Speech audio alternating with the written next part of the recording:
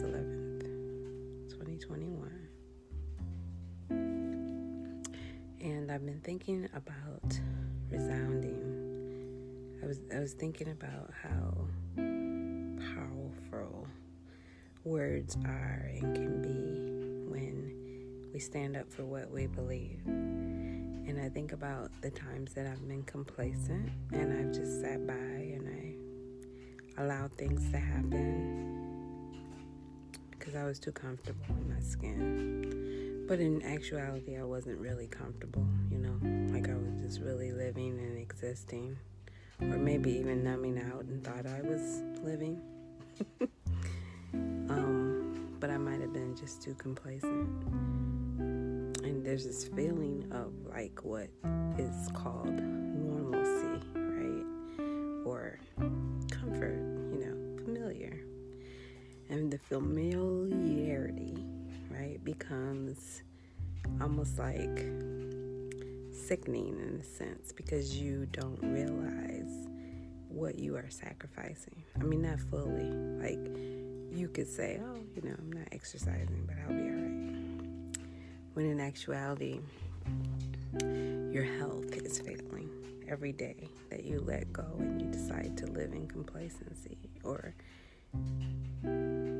those moments where you fail to speak up or say the right thing when you should have said it, you should have went there, and you should have spoke that truth, but you didn't because you didn't want to hurt anybody's feelings, or you wanted somebody else to be comfortable, so you didn't say anything. All of those are moments where we sacrifice ourselves. And so we have to ask ourselves in that moment of complacency, do we want to sacrifice ourselves? ? Or do we want to sacrifice the things that are on that table or that altar, right? Or that, do we want to sacrifice that position, right? Where that position can be pretty powerful, even much more powerful and resound and reverberate if we just said the right words and spoke our truth in that moment. We have to grasp the moments where we tend to freeze, where we tend to become silenced, where we tend to choose not to speak up, not to say, not to speak. And if we don't do those things, we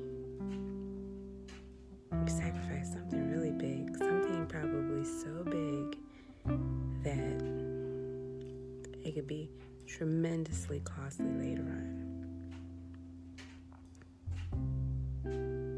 So we have to find our voices and we have to speak. We have to say the things that matter.